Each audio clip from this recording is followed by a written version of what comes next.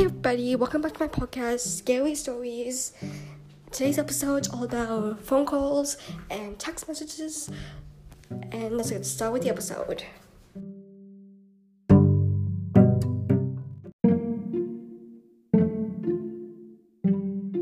Never meet your number neighbor.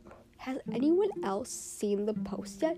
The guy messaged someone whose phone number is identical to his, apart from the last digit, which is either one number up or down. I scrolled past it like any other post you see on the internet, gave it a quick chuckle, and continued like any other time. The idea was pretty absurd, I thought, especially with how easy it is to look someone up these days. Not to mention, you have the same area code, and there's a lot of lunatics out there looking for a reason. Those thoughts came and went, and before I knew it, I was going about my days as usual when I felt my pocket buzz. The hand was full of groceries at the time, so I didn't pay much attention to it, but it continued to buzz at random intervals. When I finally finished putting everything away, I was able to reach into my pocket and pull out my phone. "Hello," the text read. That was all, and of course, it was from a number I didn't recognize, so I replied asking who it was. Already subscribed to the idea that there was someone who had simply dialed the wrong number. I didn't get a response. I continued doing my chores without interruptions until the sun began to set, and my pocket vibrated again. It startled me. It has been several hours since the individual first messaged me. I figured they realized their mistakes and just moved on, but there they were again, another message. "What time is it where you are?"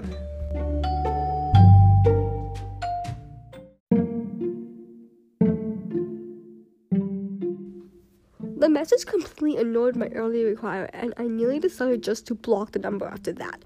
I scowled when I read the number to myself. It was the same area code as mine, so why were they asking me what time it was?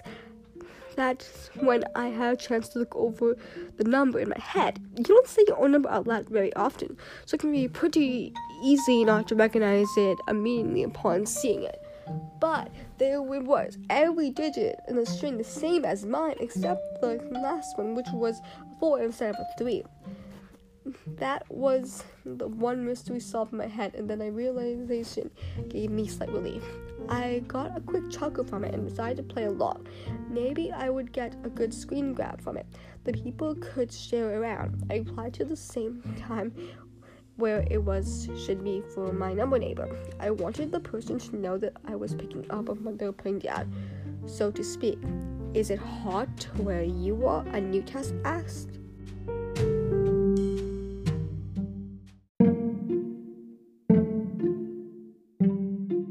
This message came in much faster. I was already getting the feeling that the person was either confused or was having one-way conversations, or perhaps they were just trying to lure me into saying something stupid so they can post it online. It was the middle of the summer and it was quite warm out, but I wasn't about to play into the person's game, so I lied, replying that my AC was running full blast due to the heat and that I was pretty comfortable. Almost immediately the next message came through, the vibrations from the notifications shaking my head. "Your AC isn't on," it read. I must have read the message about 15 times with each letter engraved in my eyesight.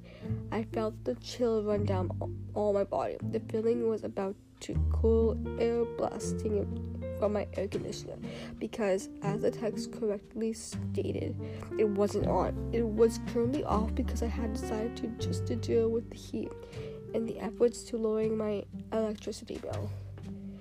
When I finally managed to lift my gaze from my glowing screen, I quickly scanned around my living room, paying particular attention to the windows, with a faint beam of light still peeking over the horizon. I tried to see if any shadows stood out before I let myself panic. I decided to probe further. Maybe it was just a lucky guess. I couldn't have been the only person sorting it out to save a little money in my area. My fingers were quickly tapping against the screen to reply. I made mention that I was a lucky guess. I asked where they were, not how assuming they audit. Of course, the actual neighbor would be.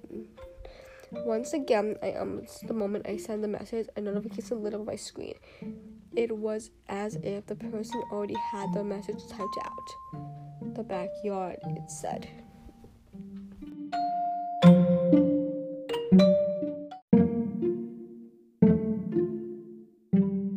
Another message quickly followed it, this time containing my home address.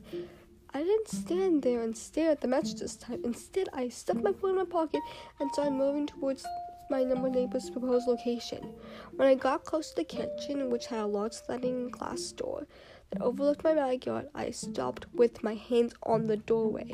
I slowly peeked around the corner to try to get a look out the yard.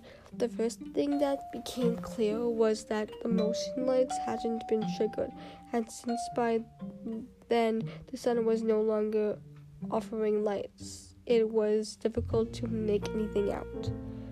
I felt the rhythmic beating of my heart as I peered into the darkness, trying to get my eyes to adjust. Either there was no one there, whoever was there had been standing pretty damn still for a long time. My heart nearly stopped working altogether. When my phone vibrated once again, my senses were so on the edge, it felt like my whole leg was trembling. Ducking back behind the door frame with the glowing of my mobile screen, the only source of light, realization just had the dark it has become.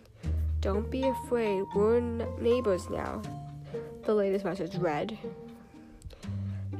Just as I finished reading it, a beam of light pierced through the dark and pressed against my back. The motion lights had been triggered. My body was shaking, and I wanted to shut down. I fought the urge and went to make a call to the emergency services, but as soon as I clicked the icon to dial a number, I received another text. It said, "We're neighbors, Darcy."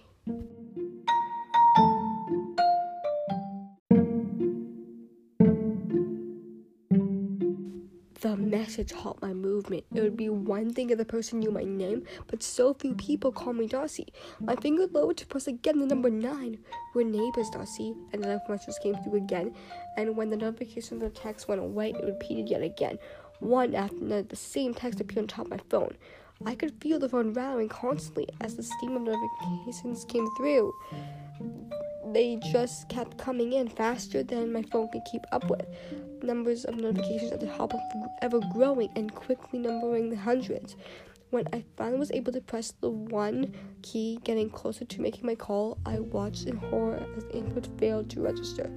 My phone began to lag. The texts coming in were slowing my phone down dramatically. My breath caught in my lungs. After I pressed the final button, I waited for the number I just called to appear on the screen.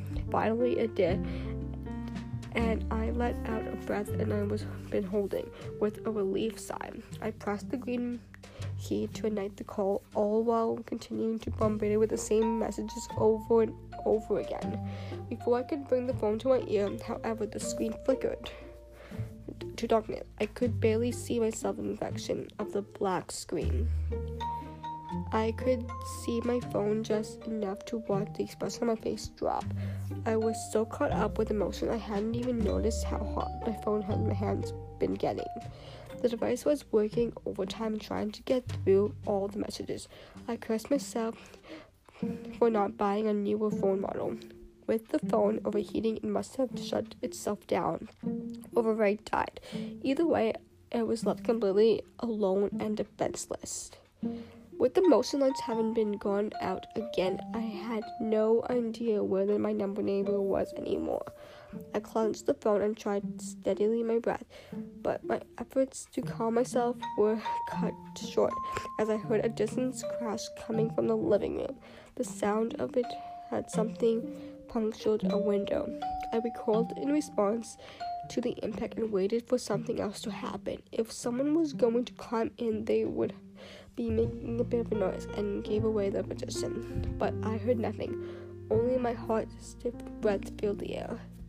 Then there was the click of a simple turn of a digital dial that could have noticed AC unit to rattle my life being humming.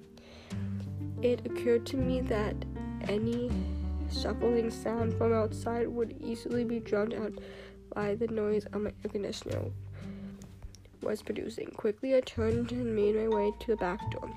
I thought it was fast enough to make it out before the person got back. The light had gone out again. I thought it was safe to make a run for it.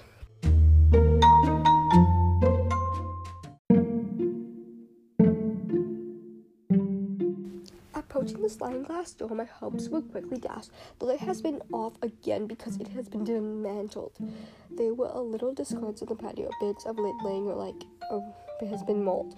Panic set in as I realized the broken light has cut me across your figure. A man easily the size of a bear stood just inches behind it. My eyes set tight. I could feel thin veins of liquid being pushed into my cheeks. The man stepped forward and placed his hand on the door, and with one quick movement, the wooden rod locking the door snapped, and the door was pried open. The splinters of the rod sounded like bones being bent in half, which served to remain my overfrontal. There was no time to think or to concrete a plan. As the intruder started advancing, only my instincts remained. My guts told me to turn and run out of the front door as hard as fast as my body could allow. With the proof of my sweaty bare feet against the hardwood floor, I turned my back to my assassin. If I was more alert, I would have noticed the light and heard yelling, but all my focus on survival. In the course, my body made a mad dash for the front door. Before I was able to reach the living room, however, I ran chest first into something. Out of my instinct, I tried to fight against the obstacle.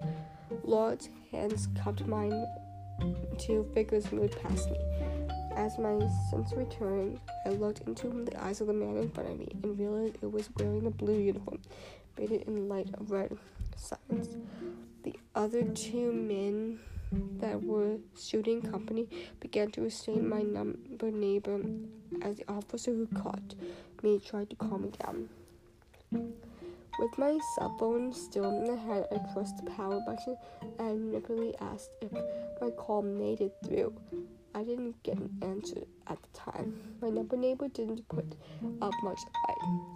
He had no problem intimidating a girl all on her own. But with two pistols aiming in this way, he became a lot more subordinate. Before I really got a good look, the guys, they were pulling him out my busted front door. Officer McKinnon, the one who I ran into, helped me calm down and made sure I was safe before he answered any questions. When the time was right, I asked again how the cops knew what was going on and if my call managed to get through. We got a call, no one was on the other line, so we decided to come check it out, Officer McKinnon said.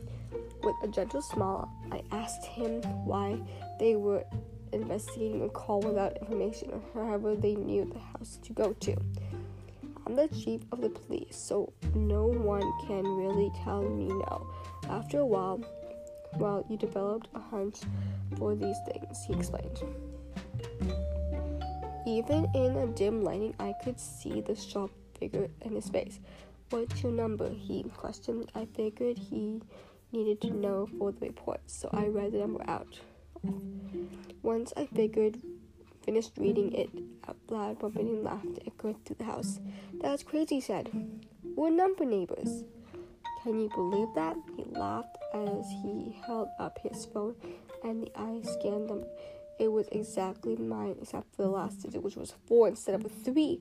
My stomach, his cheered expression dropped in tandem, and he looked down at the phone, quickly typing a message. I could take my eyes off him until I felt a buzzing on pocket. A new message on the same number had sent over 300 messages, but the newest one was different. It read, "No one will ever believe you."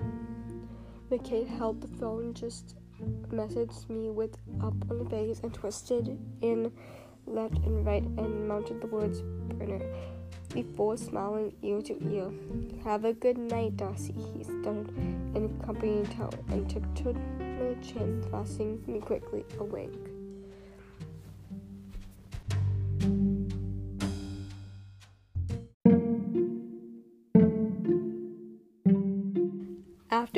everyone had left me with my 2 broken doors and a smashed window, I decided to find a motel to sleep in until they were fixed. I didn't want to risk going to my parents' place. I'm here now in a shitty motel, unsure of my next move or how to handle this. I don't know who the laundryman was, but I know criminals will do anything to lower the sentence. All I know is that my neighbor can leave me alone.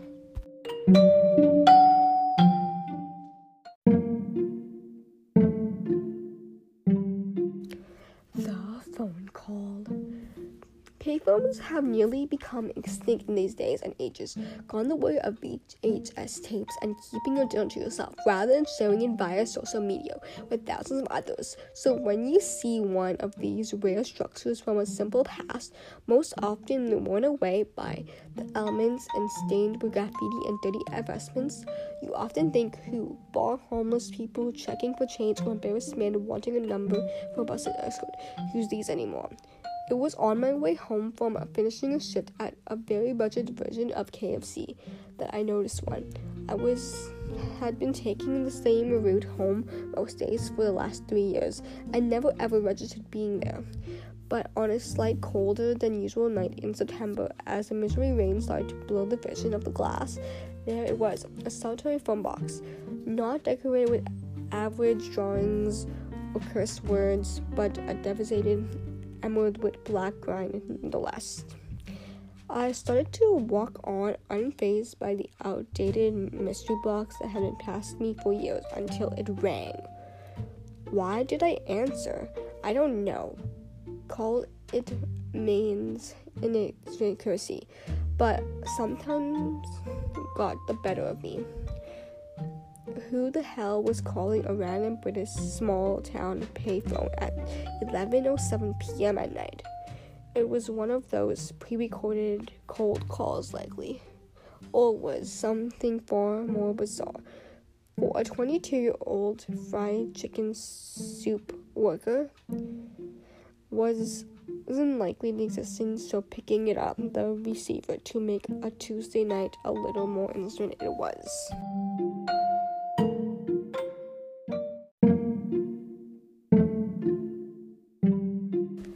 Well, good evening, I answered quickly and confident, just in case I still get lucky and it was one of those filthy chat signs. Crackling wind static, maybe a woman breathing. The connection was too bad to tell. I put the phone down and made my way back to my own bedroom flat. It rang again. Once more, I thought I really had a very little going on at home that night. Hello, Jamie speaking. How can I be your assistant of your daily night? I answered. Oh, hi. Sorry about the last call. A singer is very bad here. A girl, an American girl. What sounds like a cute American girl? British accents aren't all that. So I just presumed. No problem. So what's up? I said for some reason, my inner voice reminding me why I was single. Oh, nothing much, just bored. You said your name was Jamie, right? I'm Charlotte. Great to meet you. Well, not really me, just great to talk to you. The voice at the other end of the line started gleefully, the crackling and the wind still slightly present in the background. Same to you, I guess. Just one question though, why the hell are you calling this payphone? Oh, silly me, I'm just busting into a conversation. Of course you think that was weird. Some unknown girl just calling you in the middle of the night. Oh, it's night where you are. It's always dark here, so just presumed it is everywhere. Yeah, it's night. Oh, lucky guess. Well, I didn't really know who I was calling. I just pressed this emergency button on the payphone, and I'm here. I'm talking to you. Wait.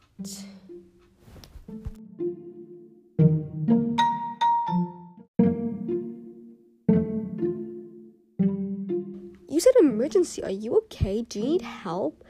A little bit, yeah. What's wrong? I'm dead. My night just got interesting. Like, Are you meaning the slang word Instagram hashtag Starbucks drink white girl kind of dead from LOZ, or literally dead as in your heart has stopped beating?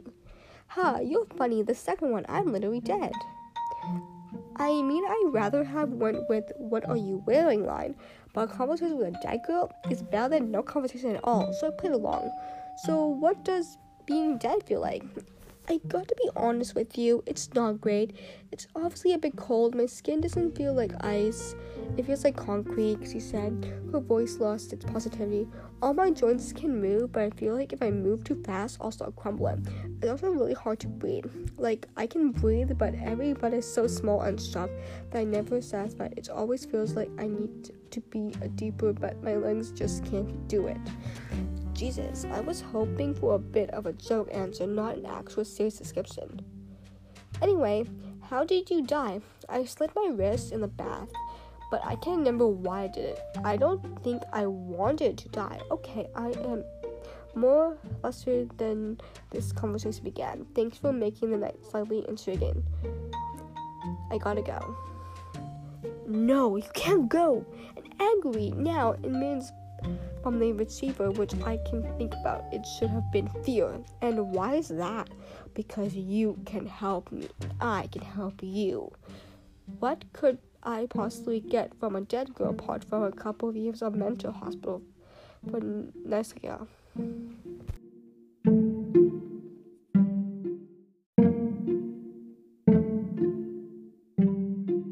I can give you a message. Don't you want to hear from the couple you ran over and left to die? A lump the size of a heavy boxer filled my throat. The moisture from my tongue disappeared. An unnatural chill first filled the phone box was replaced with a sudden level of nervous heat. Who is this? I managed to stutter. Don't be afraid. They'll just know things. They're here with me. They want you to know something. You listen to me, you creepy little... I don't know who this is, but I'm gonna find you and end you. Just like you did them. No one knows that. No one could possibly know that. I never told anyone about them. They're not mad that you didn't turn back and help them. They know you were scared and have been sad ever since. They got the secret to make you happy.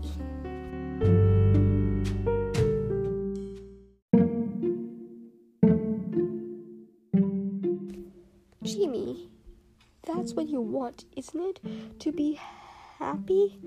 To not work late nights in a greasy takeaway, bored out of your mind, only to return home and jack yourself to sleep?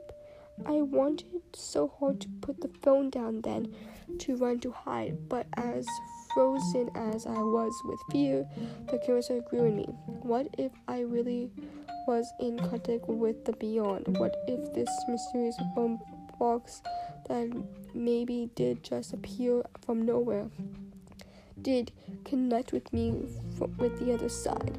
And if the dead didn't have the power to contact the living, what secret could they bestow upon me?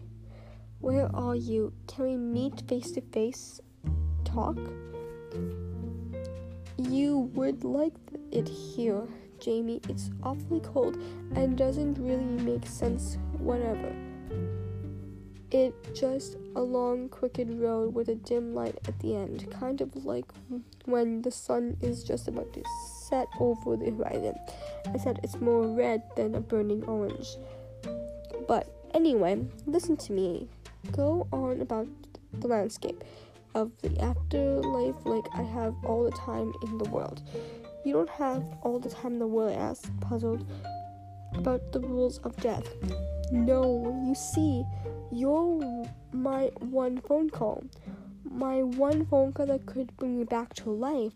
Bring you back to life? How would that work? All I need is some blood, Jamie. Just a few drops of blood to replace some of mine that I lost when I took my own life. Carissa's voice had sense expressions about it. Now I heard it obtain people that came in the chicken shop, ravens with hunger, over ordering the butcher over the counter. So, do I mail it to you or go to the nearest pet cemetery? What's the process for this, lady? Just cut your hand, open a part in the receiver, I'll get it. Don't worry, and then you'll tell me the secret? Yes, you'll know everything I know. I took my pocket knife from my work bag and ran it through the hand with hesitation and pressed my bleeding palm to the bottom of the phone. The pain not really bothering me due to the absurd situation I was in, but catching a vital disease from the sticking receiver did cross my mind. I held it there for 30 seconds, not really knowing how long it took for the blood to seep through to wherever the hell the dead girl is. They brought it back to my ear. Hello, did it get to you? Has it worked? I laughed, rose through the lie. It didn't sound like a dead girl. It sounded like I ever heard before. It was a mixture of hesitant and pure agony, and sounded like it came from many people. But it's all joined together into a convulsive barrel of hysteric laughter. I haven't been completely truthful to you, Jamie. The diseased chick voice said, now back to her normal tone, like the chorus of laughter never happened. I am dead, of course. That is not a lie, but there's no secret I can tell you. Embarrassed from ever felt such bad idea. I dropped the phone, leaving it swinging, and I went to push the door.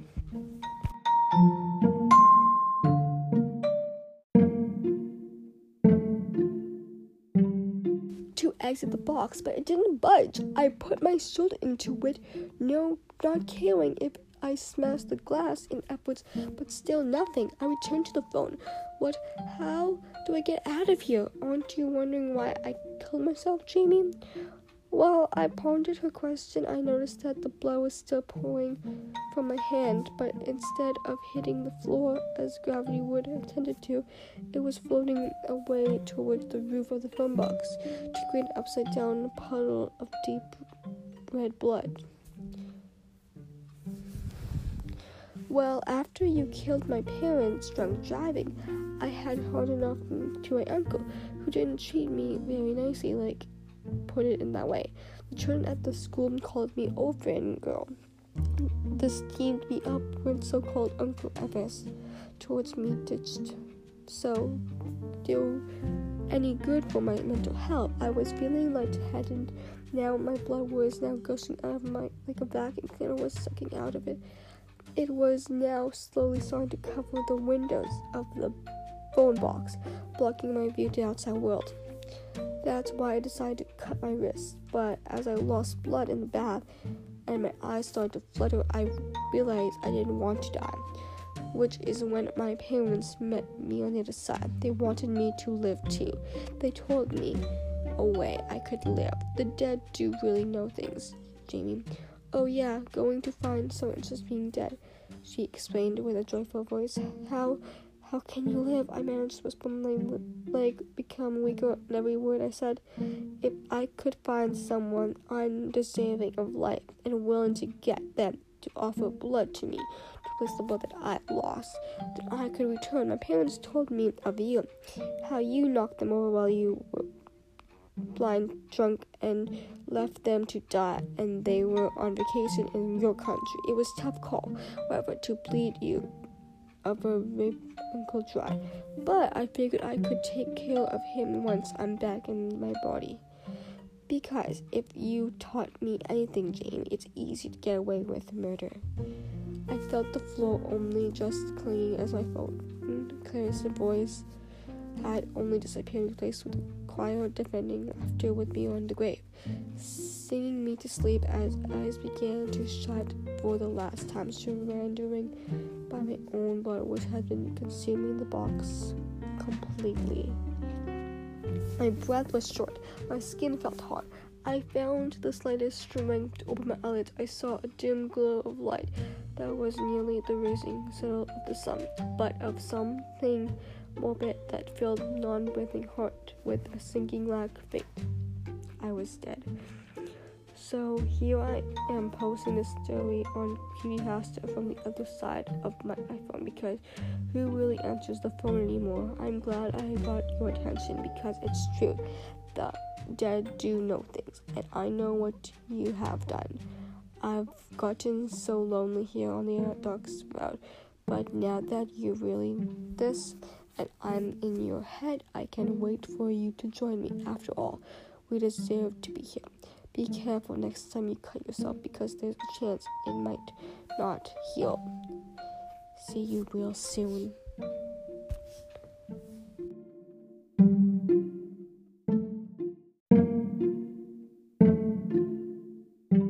Wow, those two stories were so creepy. A number neighbor that actually turned out to be the cop who came to her house. But who was that guy outside the door the entire time that was coming in at her? And what about the phone call from beyond the grave? Can you even think that it's possible to get a phone call from beyond the grave? You never know. See you in the next episode.